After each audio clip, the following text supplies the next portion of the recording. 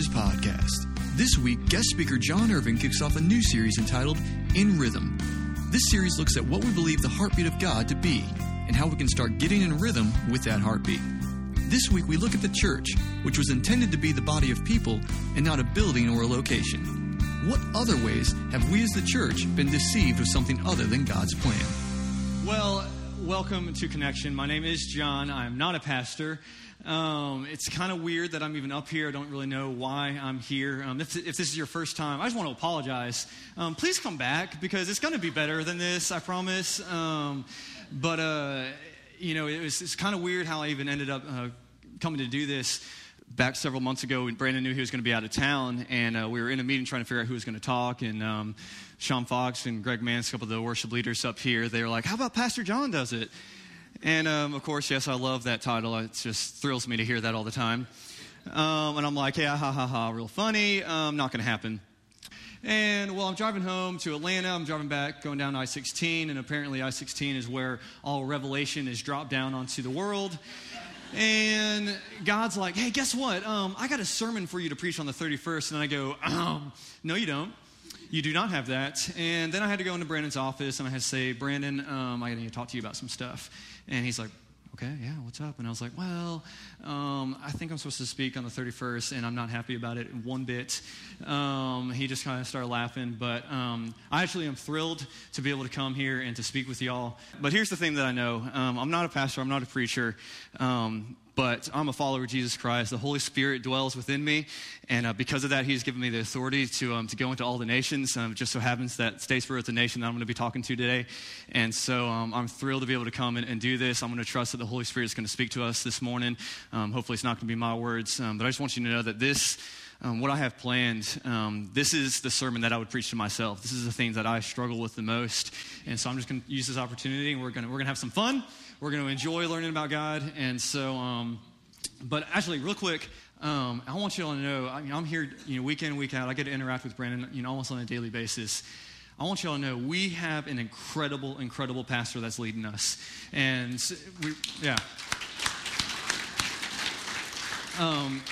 him and Susan are constantly in prayer and in the Word, making sure they know where we're headed with this ministry, and we wouldn't be anywhere without them. And so I want to encourage y'all, be praying for them, because they, when the church gets ready to have a big move and a big change, and God's about to do something huge, they feel it on them, and Satan begins attacking them first. And so we need to be lifting them up and make sure that, when you see them, let them know how much that you appreciate them, and let's honor them for what they do for us.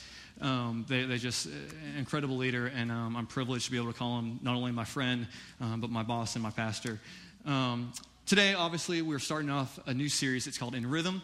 The whole idea of this whole In Rhythm series, as Brandon was kind of praying through this message, he was looking at the Gospel of John, and in John was one of Jesus' closest friends, maybe even the closest person to Jesus. And in chapter 13, there's a moment that John actually leans back and lays his head against Jesus' chest. And we thought about that for a second. We're like, wow, he had an opportunity that nobody else ever had the opportunity to do. He got to hear Jesus' heartbeat. He got to hear the heartbeat of God. And so we started thinking about that. We're like, what would that look like? What would that be like if we could actually know God's heartbeat, to know His plan for us, to know what He wanted us to do, how He wanted us to act? What would that actually be like? And so over the next couple of weeks, we're going to be looking at that. This first week, we're going to be looking at the church. That's just so we start off. That's not this building. That's all of us in here. That's the body of Christ coming together. That's the church. So just so if you hear me say church, don't think about a location. Think about a body. The next week, we're going to be looking at this whole idea of reconciliation. That's God's desire, is that when He sent His Son here, He not only wanted to reconcile us with Himself, but also reconcile each other. That so often there's so many marriages that are falling apart. There's, we can't seem to get on the same, the political parties are fighting with one another. We're fighting in our families, and God doesn't want that. He wants us to be reconciled with one another. He wants us to be able to interact and love with one another. And finally, we believe the final thing that's really on God's heart is this idea of clarity. That when Paul talks about making the gospel plain and understandable for everybody, that God doesn't want this to be confusing. He doesn't want this relationship with Christ to be confusing. He wants us all to be able to understand it and to enjoy it and get something out of it. And so that's where we believe, what we believe is how we can get in rhythm with God as we begin looking at those three things. So this morning, let's open up God's Word.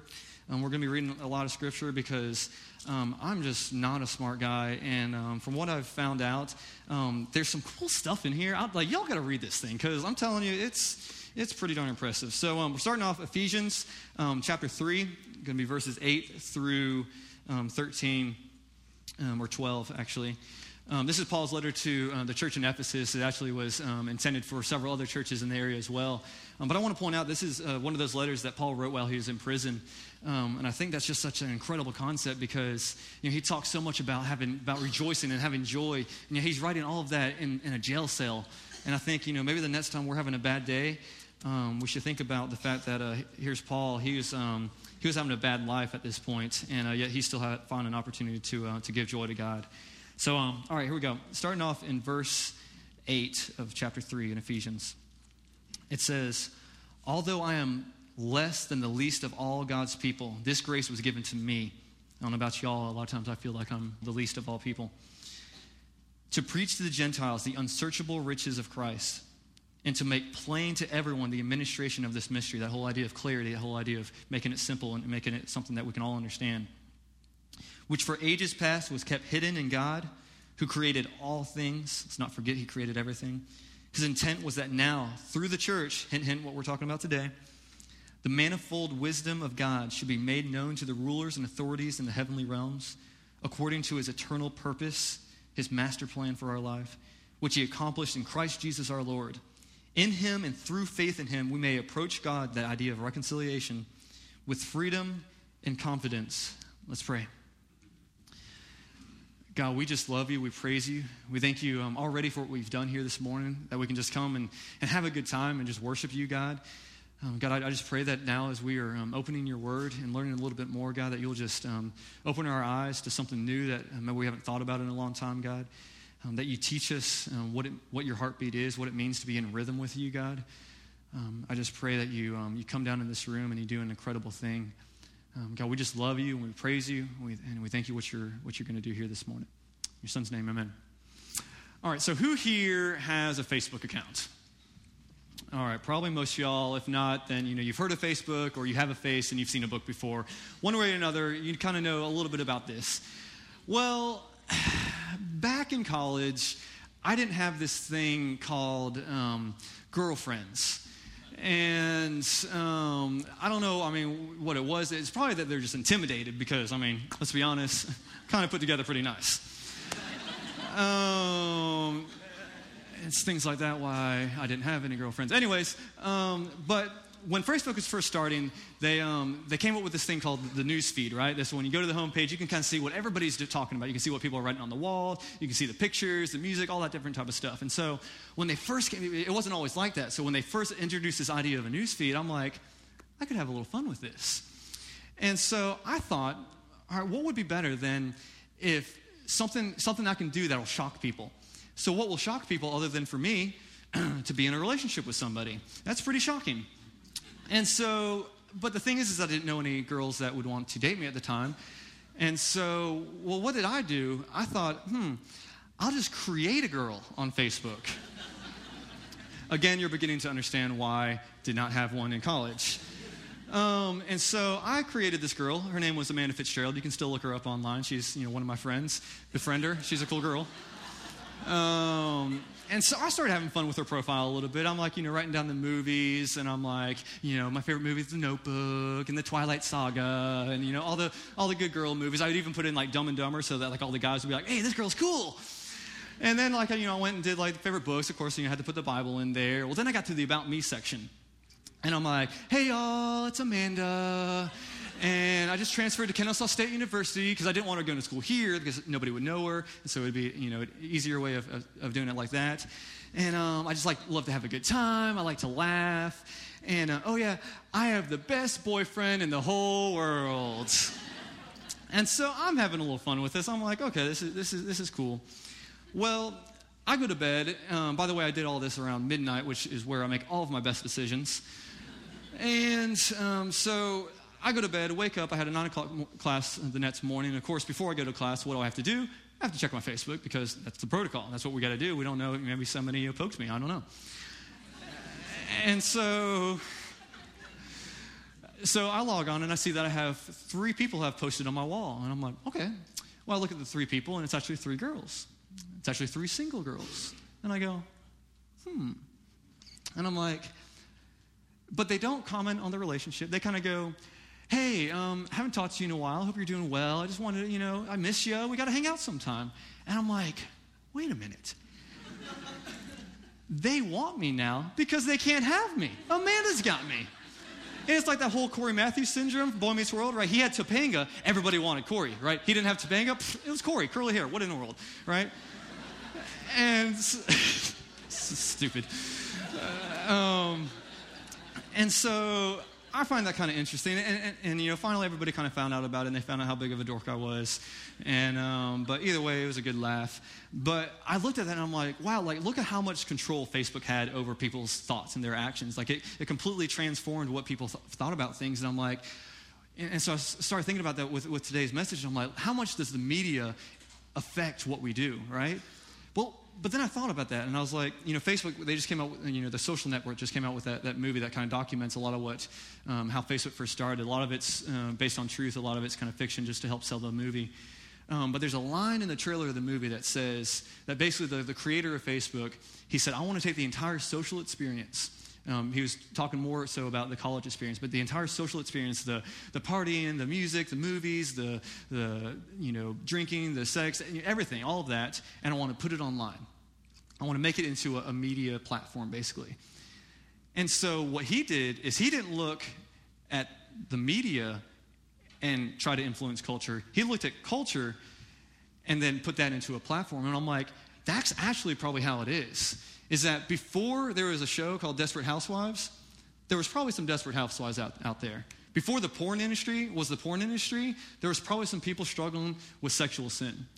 There was a couple weeks ago when we were in the Church Talk series, we were kind of going through the book of Romans. And Brandon read something in Romans chapter 1. If y'all want to turn to it, you can. It's going to be up on the screen. But I think this outlines this entire idea. He talks about in verse 29, this is what he says. He says, they have become filled with every kind of wickedness, evil, greed, and depravity. They are full of envy, murder, strife, deceit, and malice. They are gossips, slanderers, God-haters, insolent, arrogant, and boastful. They invent ways of doing evil. They disobey their parents. They are senseless, faithless, heartless, ruthless.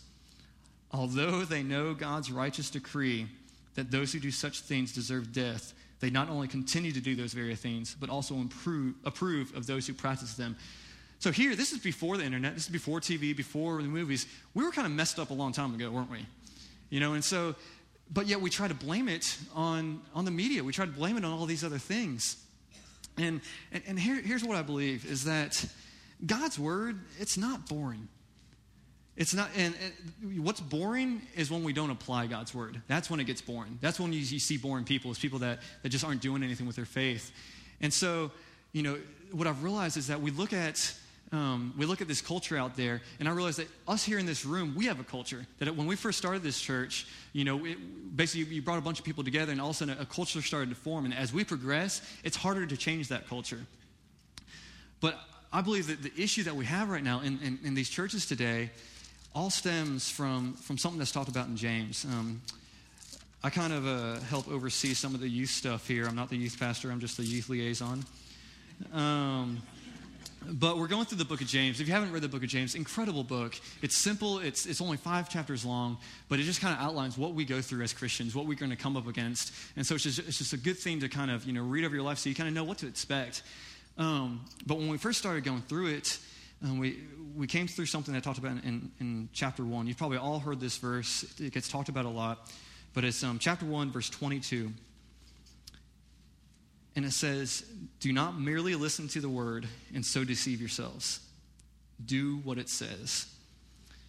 And when I thought about that, I'm like, the thing that sticks out to me in that is the deceive part. And think about how often in our lives are we deceived? How often are we missing it? I think about when I was growing up in my family. I probably grew up in the common, typical, Christian household. We didn't really go to church, but we still believed in God.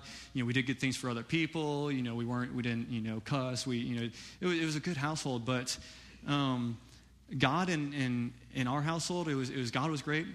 God was good, and we thanked him for our food, right? That was the extent of who God was in my house. We didn't own a Bible. We didn't open God's word. And don't get me wrong, I had some incredible parents that loved me unconditionally. I think they painted the best picture for me about God's love for us, that it didn't matter what I did, it didn't matter what I said, I knew they still had my back. And to this day, they still have my back. I don't always agree with everything my parents say. As I get older, I agree with more and more that they say, and I realize that, I was just a young whippersnapper that had no idea what he was talking about. But they were just incredible parents. But if I have to be honest, the word of God wasn't poured into my life. And so I saw a difference in me because I didn't have that backing. And so I realized that in and of itself was a way that I was deceived. It was a way that, even me not even being a part of a church, I'm deceiving myself. And there was a little while ago, I was listening to a sermon. A guy was giving it that he actually has a Christian website. And he's giving this sermon, and he was telling how there was a mother that wrote into this Christian website. She was kind of asking this guy's advice. And she writes into him, and she says, hey, I love the website, but I just need your advice on something. I don't really know what to do. She said, I found out that my 11-year-old son has been looking at pornography. And then she goes, I realize that this is normal, but what should I do? And he said he read that, and he just had to stop, and he goes, wait a minute. When did it become normal for an 11-year-old to be looking at hardcore pornography?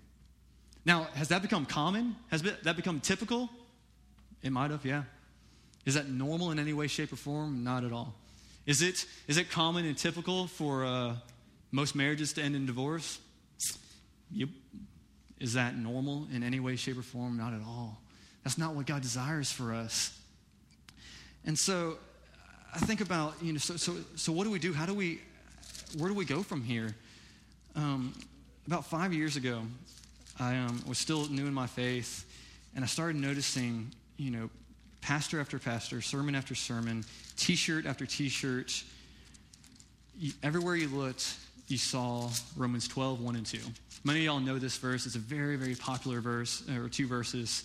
Many of y'all could probably even quote it. But you saw it everywhere, and I was like, why do we see this everywhere? And basically what this verse says, it goes, therefore, I urge you, brothers, in view of God's mercy, to offer your bodies as living sacrifices, holy and pleasing to God.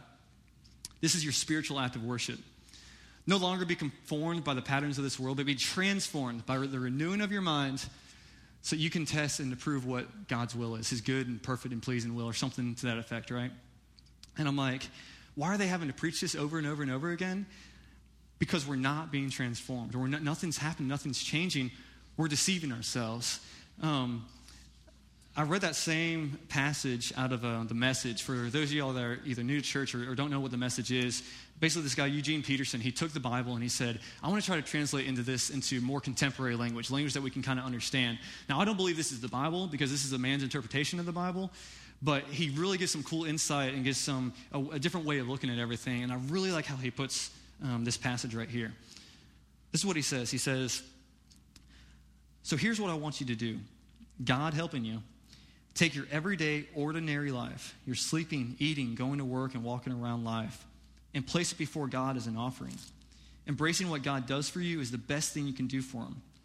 Don't become so well adjusted to your culture that you fit into it without even thinking.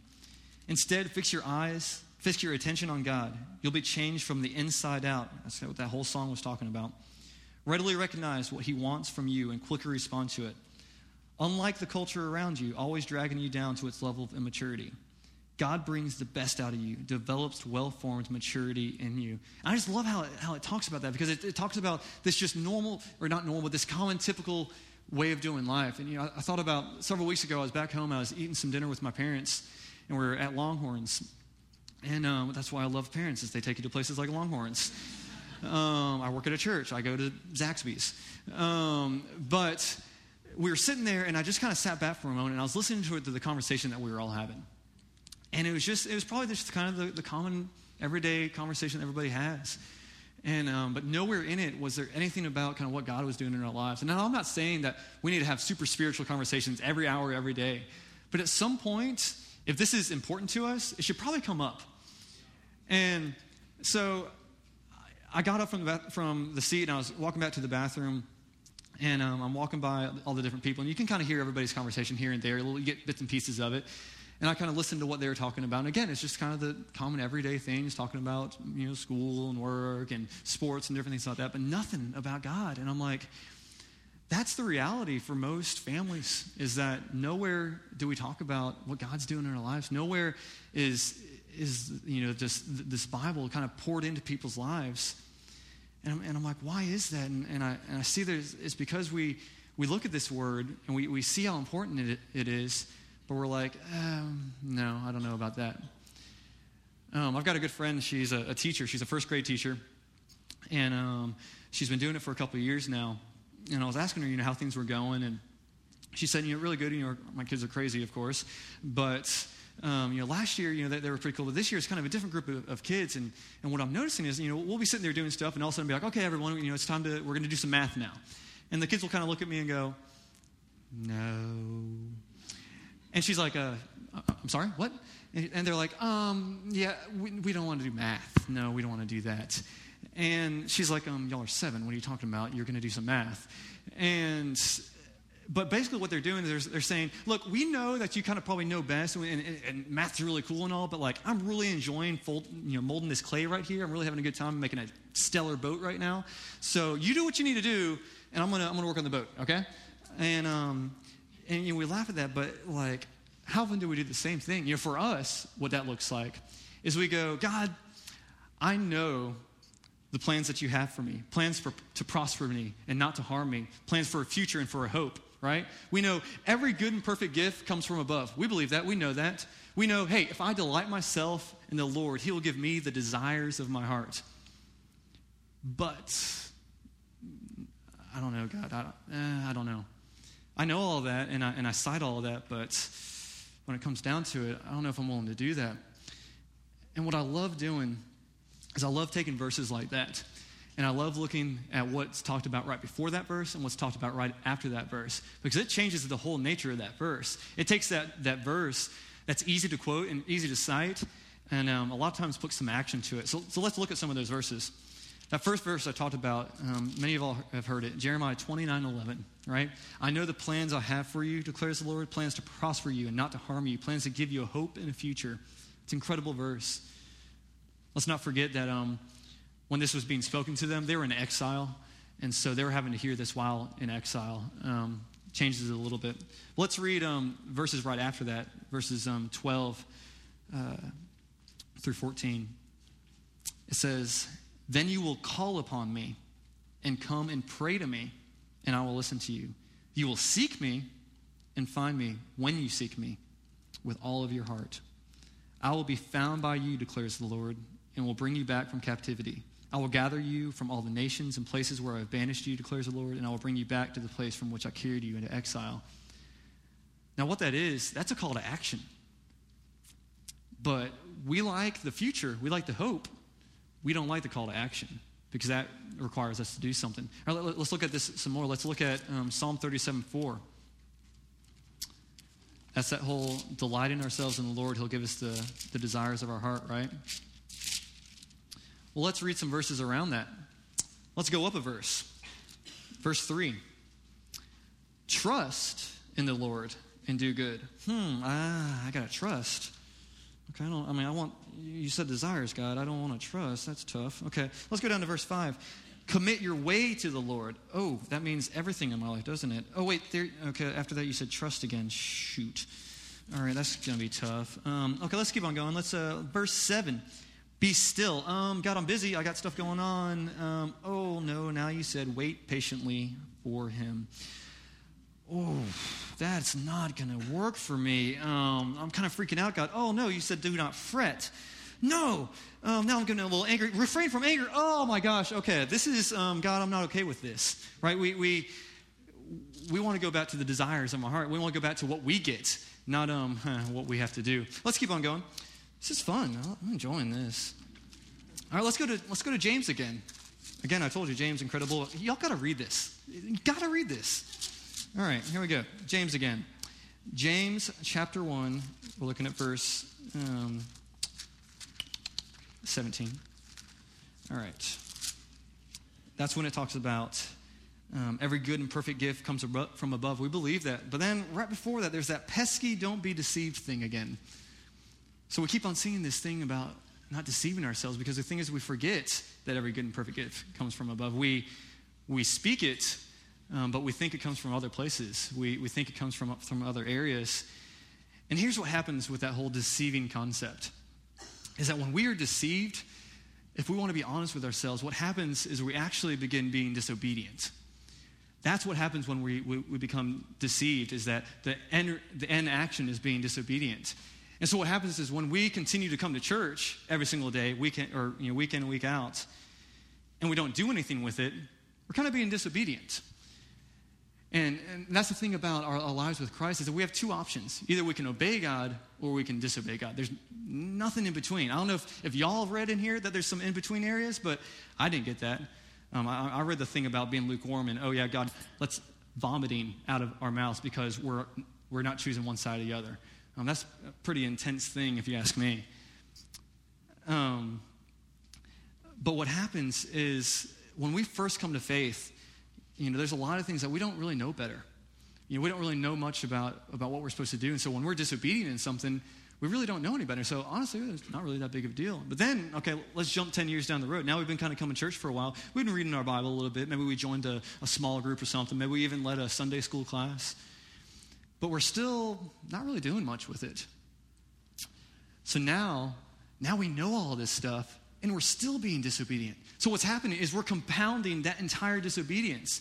Like, who here has ever heard of the concept of compound interest, like in the banking terms? Basically, when your money earns interest, that interest will then begin earning interest. And so that's what happens to us, is that the further we get along, the more we disobey, basically more disobedience gets put on top of that, more disobedience. So we make it worse for ourselves. So honestly, if we're not going to do anything, if we're not going to do what the word says, like it says in James, or if we're just going to listen to it, we're better off not coming. We're better off never opening our Bible. Now, I'm not saying for you not to do that. I'm not saying for you next week not to come back to church. I would love for you to come back to church. Please come back to church. But I'm just saying, if we're being real with ourselves, we're making it worse. We're not helping ourselves at all. And so what I realize is that as we progress in our faith, we learn more and more and more and more. We get all this knowledge about who God is. But the thing is that our knowledge so often far outweighs our obedience. Does that make sense? That so often we know so much more than we're willing to actually do. We know so much more than we're actually going to commit to actually doing. And how does that change this whole relationship with Christ? How does, basically we're withholding the Holy Spirit from being able to do something. We're deceiving ourselves. And so I find it interesting because, we realize that this is important. Like for example, a couple months ago, Milan Turner was doing a sermon. He was talking about the importance of the Word. Incredible sermon. If y'all haven't heard it yet, go on to iTunes, listen to the podcast. Incredible word about just how important God's Word is. And I loved it. And the entire sermon, I'm jotting down notes. Smoke's coming off of my paper. The next week, I'm listening to the podcast again. I'm like, I got to listen to this again. I got to take some more notes. And so I'm going back through my notes, right? And I'm sitting there. I'm listening to the computer, right? And I got my headphones in. And I'm just listening, and I'm like, man, this is so good. God's Word's so important. It's so good. It's so great. I got to get into it. And the Bible was on my table, and it was just sitting there. It was closed. God's Word's so important. It's so awesome. But it sat there. And I got to about minute 13, and I shut it off, and I just kind of threw my hands up, and I'm like, wow, I'm missing it. Like, I'm willing to listen to a podcast about how important God's Word is, but I won't open it and actually have it maybe revealed to me. The reason Milan knows how important God's Word is because he opens God's Word and it's transforming his life. When I started preparing for this message, a crazy thing happened. I got excited. When I found myself, I was trying to go through the Word even faster. I'm like, I'm trying to get through the whole thing because I'm like, I just want to get more. I want to get more. And it's a crazy idea that it took me having to prepare for a message, prepare for a sermon to actually open God's Word. Why? Why do I have to prepare a sermon, something I don't ever even do, to open God's Word and get excited about it? Because I'm deceived, because I doubt God, because I don't think it's really real. But here's what I know, is that I think for a lot of us, We don't open it because, a lot of us just question it. We're like, I just don't know if I believe the Bible. There's a lot of stuff in there I just don't know about. Well, let's clear one thing up. We don't read anything because we believe it. We don't do that with any other thing that we read. And here's the thing, what I know about the Bible. What's cool is that, to me, this is a pretty impressive thing. Last night I walked outside, and something I love doing in Statesboro, you don't get to do this back in Atlanta. When you're in Statesboro and you walk out your back door, and it's nighttime, you can look up, and the stars are they're incredible, aren't they? They're just so bright. And I get to look at that, and I'm like, wow, that's impressive. That's amazing. Or maybe, some of y'all maybe gotten to the Grand Canyon, and you stand, you kind of come up to that edge, and you kind of look down, and you're like, wow, this is amazing. Or maybe you've read in books, or maybe you've even been over to Egypt and got to see some of the pyramids, right? We still don't even know how those pyramids were put together because they shouldn't have even had the technology to be able to do it. But yet, they were able to do it. And it's just like, wow, that's incredible. Well, I'm going to look at this thing right here. Let's talk about this thing. Okay, so this book right here, it spans about 1,500 years that it was all put together. It took about 1,500 years for all these writings to be put together. Now, yes, this is one book, but it's made up of about 66 different books. It was written down by over 40 different authors. Most of them did not even know each other because, remember, 1,500 years is the span it took for all that to be written down. It was written down in 3 different languages, Hebrew, Greek, and Aramaic. It took place over 3 different continents, Africa, Asia, and Europe. And yet, through all these different cultures, all these different languages, all these different people, all these thousands of years, the same message is preached through the entire thing. Now, I don't know about you, that's kind of impressive. But not only that, is that things that were talked about years ago, they came true years later. And so, like, take, for example, Psalm 22. I don't know if you all have read it. If you haven't read it, go read it because it'll mess you up. Because what Psalm 22 talks about is basically outlines the entire crucifixion, almost to a T. What's crazy about that, actually the name of that song right there is My God, why have you forsaken me? I don't know if that rings any bells in y'all's head from something that happened a couple of years later, about 1,000 to be exact. What's crazy about that is that when the psalmist was writing this, crucifixion hadn't even been invented yet. And yet he's writing about this. He's writing it so much to a T that he's talking about the people that are yelling at him and spitting at him. That he's going to be set up in between 2 different thieves. And yet that was 1,000 years before Jesus even walked the earth. And yet we aren't impressed by that. We think about that stuff, but we aren't impressed by that. And I'm like, how can that be? Because the thing is that this is alive. Like this past week, I was at the Daily Grind, and I was kind of preparing for this message, and a very good friend of mine, Stuart Moody, walked in. He's the college minister over at First Baptist. He was my pastor throughout college, and I have the honor to be able to call him friend now. And we were just kind of sharing life with one another, talking about what God's been doing. And he read for me, he said that a couple weeks ago, he got to go to a cabin for about 3 days, just him and God. And he just got to get away and begin just kind of getting back with the Lord again. And he said the first verse that he came to, you don't have to turn to this, was Isaiah 43:8. That's what it says. It says, forget the former things. Do not dwell on the past. See, I am doing a new thing. And he said, for some reason, when he read that, the words just came off of the page, and it filled him up, and it just refreshed him. And the thing is that Stuart's been walking with the Lord for a long time. He knows that. He's probably read that verse before. But no other book can you read something that you've read 1,000 times, and all of a sudden it do something incredible to you. It completely change you upside down. I don't think many of us go back and go, I do not like green eggs and ham, Sam I am. Do we? And go, oh, that's incredible.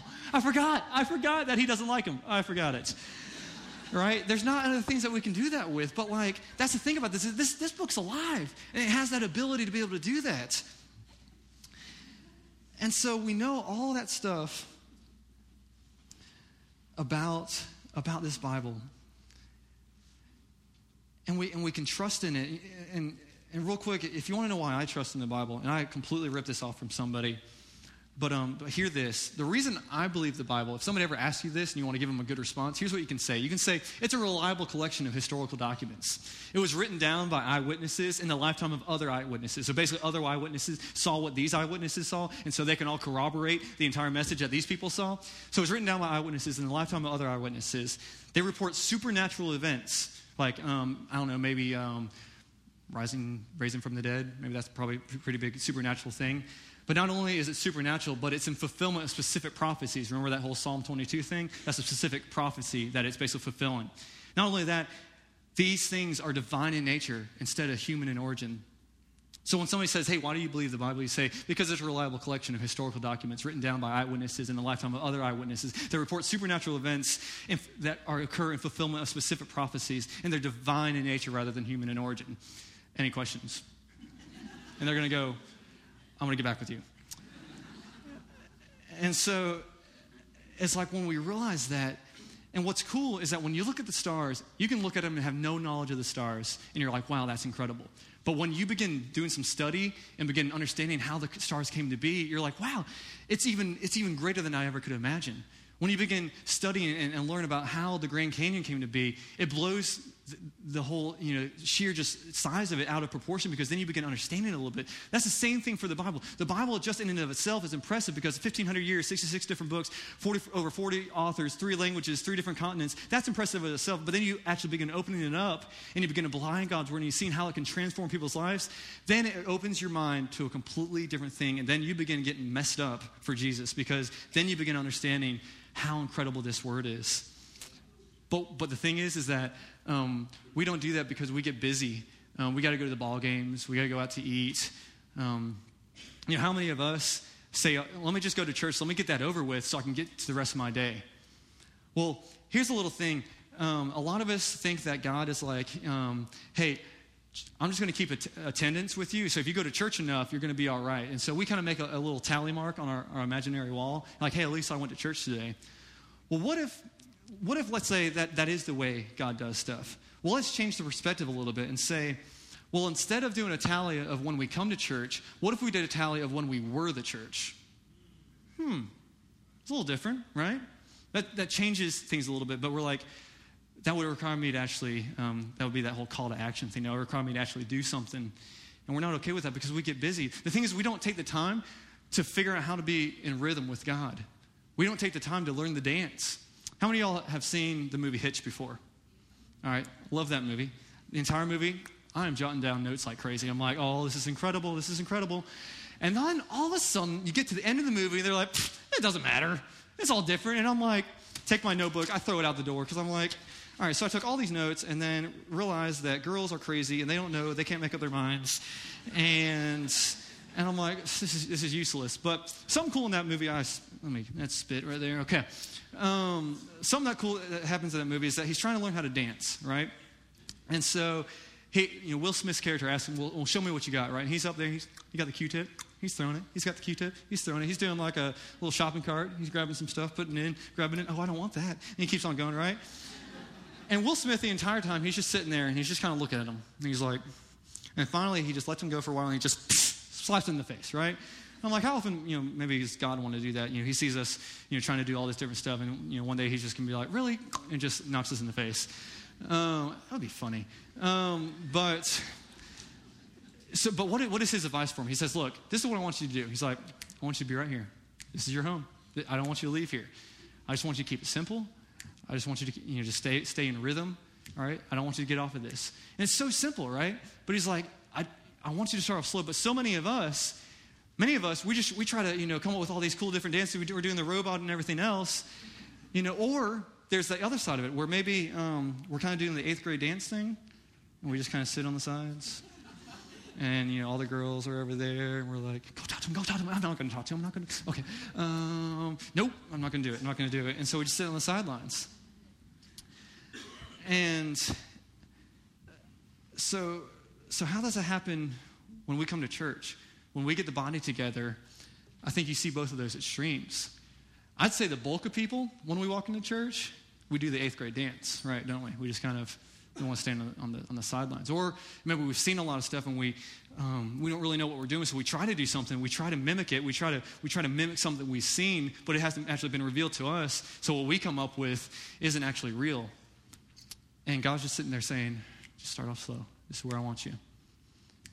Well, let's think about this. So if so many of us we come into church, most of us, it looks like this. We walk in the doors, we put our hands in our pockets, and we're about to sing praises to the God that sent a son to die for us so we could have eternal life. And so what do? We go, oh, happy day, you wash my sins away, oh, happy day. And it's like, is that what God wants from us? Is that pleasing to God's ear? And I'm like, why is it like that?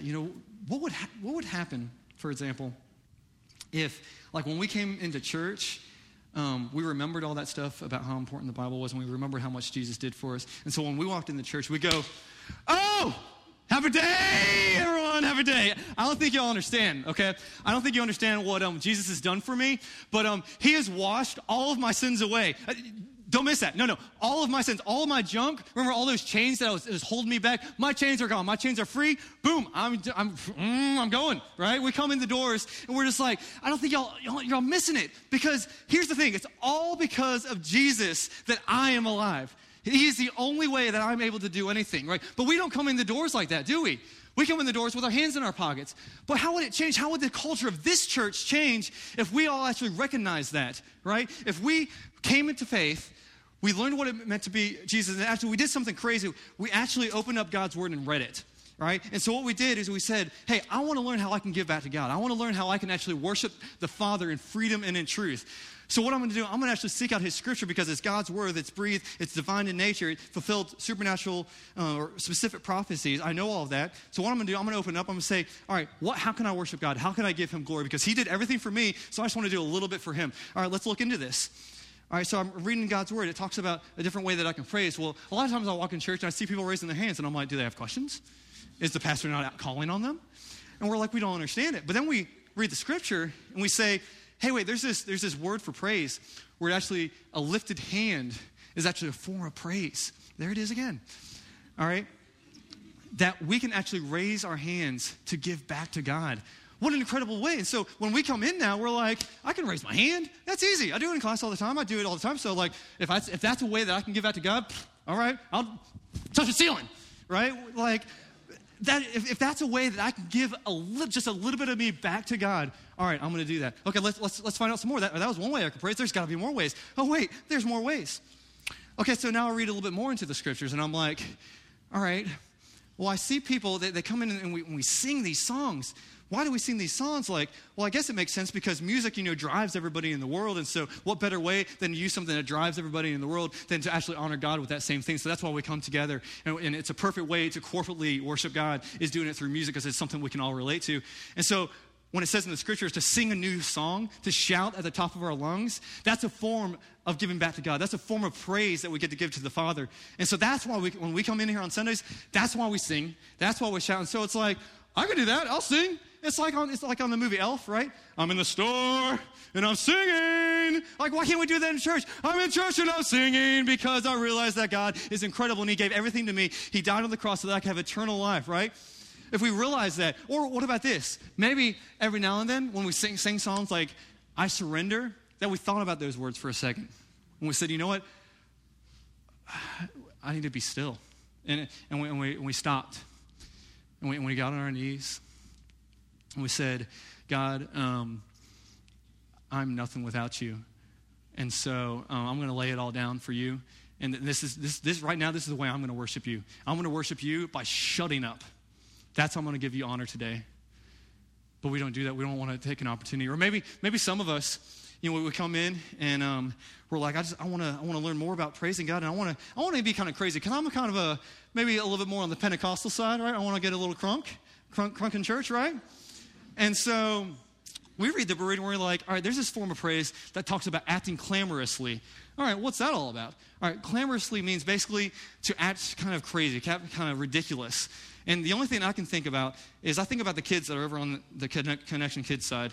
They are crazy over there. They just do some odd things. And I'm like, well, how do they have fun? How do they, just enjoy things? And it's like I was watching Jackson, Brandon's son, the other day, and he's over there, and he's having the time of his life, but I'm looking at him, I'm like, there's got to be something off with this kid, because he's basically he's just spinning around. And I'm like, what are you doing? You're just spinning in circles. And I'm like, wait a minute. See, there's this song. What is that song? Marvelous Light. Okay, wait a minute. Lift my hands. Oh, I already got that. I already figured that out, a way to praise God. And spin around, acting clamorously. I got it now, God. Now I understand why when we sing those words, it's because that's just a way I can praise you. It's just a simple way that I can praise you. And so we're like, all right, lift my hands. I'll do it. Spin around. When we keep on going. But then all of a sudden we got to stop. We're like, wait, I got to stay in rhythm. Because then we'll start getting off and we'll start, whatever else. But like, just think about how that would change things. But you want to know why we don't do anything? You want to know why we don't act like that in church? Or you know why we don't act like that when we think about what God's done in our lives? It's because we stop and we look to the person next to us and we go, what are they going to think? What are they going to think about me doing something like that? And I'll tell you what they're going to think. They're going to think, you're kind of weird. You're kind of crazy. That doesn't make sense. But let's think about this for a second. First of all, we're all kind of weird. Go to your family reunion or go to 4th of July at Mill Creek in Statesboro. We're all a little messed up, okay? But it's all about what you've experienced. And so take somebody that's never, ever seen football or been to a pro football game, right? You take them to a Dallas Cowboys football game. You bring them there, you're like, all right, this is what's going to happen. We're going to get like 100,000 people together, right? We're going to surround like this nicely manicured lawn. All right, and then these 300-pound men are going to line up. We're going to give one of them a ball, and he's going to chuck it as hard as he can. Somebody else is going to catch it. And then here's the thing. Another 300-pound man is going to go, and he's going to run into him. He's going to take him down. And the guy's going to be like, do what? That's, okay. Well, tell me a little bit more about this. Okay, all right. Then what we're going to do, we're going to take that 300-pound man, and we're going to give him some nice, tight pants. All right? And the guy's like, wait, what? You're going to do it? Oh, no, it gets better. Then what we're going to do is we're going to take an HD camera, and we're going to zoom right on in on that player. He's going to be down like this, and we're going to get in right close to that plasma TV, and we're going to look at that. We're going to go, oh, look at that butt. Man, this is entertainment right here, right? The guy's going to be like, what are you talking about? Hey, come on, let's go get some food. I'm going to go pay $18 for some nachos. It's going to be awesome, right? The guy's like, you're crazy. You're weird. Or let's take another example, right? Maybe you take them to another, huge environment where some people get in these cars. And these cars are really loud and they go really fast. And the guy's like, oh, so it's going to be like a race. You're like, yes, a race. Here's what's going to happen. They're like, so where are they going to go? I'll tell you where they're going to go. They're going to drive down the road, right? They're going to go really fast. They're going to take a left. And they're going to keep on going. And they're going to take another left. And then they're going to drive some more. Yeah, left. And the person's going to go, so aren't they just going to wind up where they started? Yep. We're going to do that for 4 hours. And the person's like, you are a kook. And you're like, I know, I'm a kook. All right, one more example. What about taking somebody that looks at somebody, and you take this person that's just kind of never really done anything wrong. They just kind of, always done the right thing. Actually, let's say they've been perfect. Let's say they've lived this perfect life. And they look at every single person around them who are all kind of screwing it up. And then they think about every single person that's going to come that'll ever live on this earth, and they're like, wow, they're going to screw it up too. But here's the thing. Because I'm perfect, I'm going to die for them so that they can have life and have it to the full. And I'd rather die so that they could live. And even though most of those people, when we do that, when I'm going to do that for them, I'm going to give them everything. Most of those people are going to look at me, and they're going to pretty much give me the hand, right? And if we want to be honest about it, most of us will probably take down some of those fingers on that hand and probably just leave one up. I just want to be honest. I mean, that's pretty much what we do. And so, but yet you take that same person who's never who've never seen that, and they say, wow, why would somebody ever want to do that? That's weird. Yeah, that is pretty weird. That's unusual. But so when we come together and somebody looks at us and they say, I don't understand that, you're like, okay, that makes sense. But then what if the person next to you has had Jesus in their life come in and radically transform their life? They're going to look at you and go, man, you're messed up for Jesus too, aren't you? And you're going to go, yep. And so, and you're going to be like, and it's awesome because we just get to come in here and we get to have an incredible time. Like, how fun was it just starting off this service, hitting those rhythm sticks, just enjoying each other's company, right? And yet, what was so cool was we got to praise God in doing it. We got to just come together. Like, what I think is the coolest thing is this band up here. They're some of my best friends I've ever had in my life. And every single week, I get the incredible opportunity to worship with my best friends, right? We get the opportunity to worship with our best friends, to worship the God of the heaven. What an incredible opportunity. And so what I want to see happen is that I want to see that that's what this church is about. That we actually, maybe we kind of get a little excited about what God does in our lives. That maybe we start asking for some big things. A couple weeks ago, Whitney, one of the girls that sings up here and leads worship, she's a teacher, and she told us that one of her students just found out she has cancer. And she's 7 years old and has cancer. And we didn't know this girl, but our hearts just started breaking for her, obviously. And so what we decided is we were just going to come together every single Wednesday night before, when we practice for Sundays, before we even pick up one instrument, we stop and we have a connect group. Connect groups are our basically form of small groups or discipleships here at the church. And so for us, we say before we pick up an instrument, we're going to pick up God's instrument, and we're going to see what it has to say. And so we were gathering, and she was sharing this, and we're like, you know what? We're going to come in agreement with you. And we're going to pray for this girl because we believe Isaiah 53:5 that says, by your stripes we are healed. That because when Jesus died on that cross, he died for healing like this to take place. And so we started praying as one body. And so Whitney started lifting up a prayer, and she goes, God, I just pray that you heal this girl from the top of her head to the bottom of her foot. That you come in and radically do something. That tomorrow she's going in for some tests. I pray doctors go in and they're like, they're dumbfounded because there's just nothing there. And so as we're praying this, I'm like, yeah. But in the back of my head, I'm like, I don't know if God can do that. It's cancer, right? That doesn't happen. And I doubted, but I was like, no, God, I'm not going to doubt this time. This time, we're going to come in agreement, and we're going to pray for something huge. We're going to have an audacious prayer. And so we just came together, and we were in agreement in that. Well, a week later, she comes back. We're meeting again. And she goes, crazy story. I went in the next day, and she had come back from having her test. Strangest thing happened. There's no cancer, and she's completely healed. The doctors, they're dumbfounded.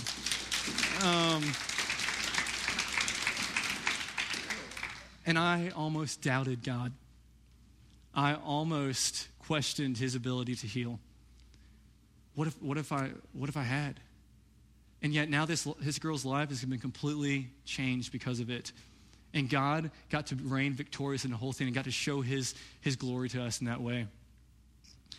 My dad, about 4 years ago, was hit by a car. He was walking in the neighborhood, and he got hit by a car, and he's now paralyzed from about his chest down. And we prayed that he would be able to walk again, and it didn't happen. But God did say, hey, I'm going to let you use your hands. I'm going to let you use your mind, and so you can still work. You can still provide for your family. And I would love to see my dad walk again.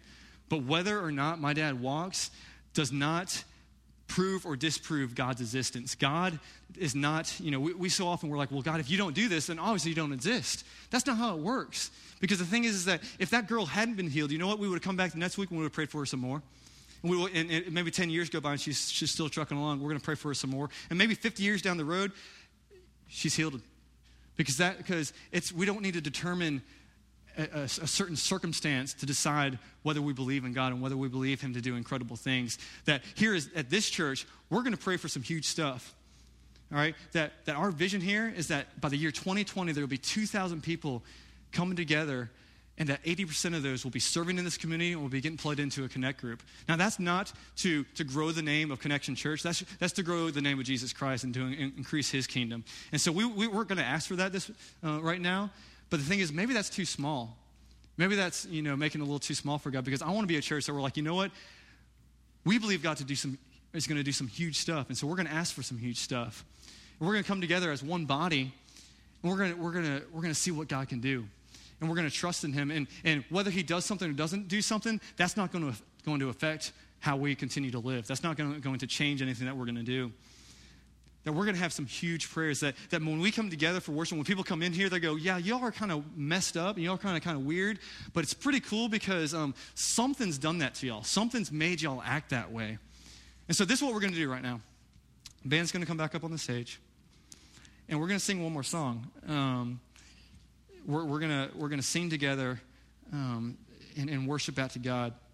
And the song that we're going to do is called Sing to the King. And there's a line in the song that says, Satan is vanquished and Jesus is king. And let me tell you what's cool about that line right there, if y'all haven't already picked up on what's cool about that line. Back when Jesus was walking this earth, the Jews and the Gentiles during that time that were following Christ, this was the greatest thing that could ever happen in all of eternity. They are walking with the Savior. They were walking with Jesus Christ. Incredible thing. So in their heads, the worst possible outcome would be that the Savior was killed, right? Let alone crucified. And so they're walking along with Jesus, and all of a sudden Jesus is like, I'm gonna be killed. And they're like, what? No, that's the worst outcome, God. You're supposed to do the best outcome. So that goes and happens, right? And all of a sudden, think of what Satan's thinking at that time, right? Jesus is up on the cross, and Satan's going, man, I just won. It was almost easy. It was almost easy for me to win, right? And all of a sudden, so he's celebrating. He's going crazy. All of the believers and the Gentiles during that time, they're like, what's going on? This is the worst thing. And then Jesus says these words. He says, it's finished. And Satan was just laughing. He's just laughing hysterically. And all of a sudden he's like, what? It's finished. Yeah, you're right. You are finished. I've won, right? And that had to just start messing with Satan's mind. He had to be like, what's going on? Because he's like, you're finished. It's finished. What? Jesus, what are you talking? You're on a, okay. And so he was probably messing with him a little bit. And then all of a sudden, 3 days later, Jesus was raised from the dead. And all of a sudden, it got crystal clear for Satan, didn't it? All of a sudden, he goes, oh, crap. And then all of a sudden, we see that Jesus is like, yeah, how about let's take the worst thing that could have ever happened, and let's make this the greatest thing that's ever happened in all of eternity. Satan, you have no hold over anybody anymore because now the enemy has been defeated. So, I'm going to now reign as king. You're not going to come against me anymore. You're not going to come against my people anymore because my name's Jesus. I'm the king. What's up, sucker? Right? That's what he's saying. And so here's the thing. When we did this last song, we say Satan is vanquished, Jesus is king. There's a slight chance, I'm letting y'all know, I might scream. I might yell. I might get a little excited about that. All of my chains are gone. I have been set free. Jesus is alive here in this room, but we don't act like that. So let's, for once, be the church and actually act like Jesus died for us and gave us eternal life. And that Satan, that guy Satan, dead, vanquished, defeated. Amen? Let's worship God.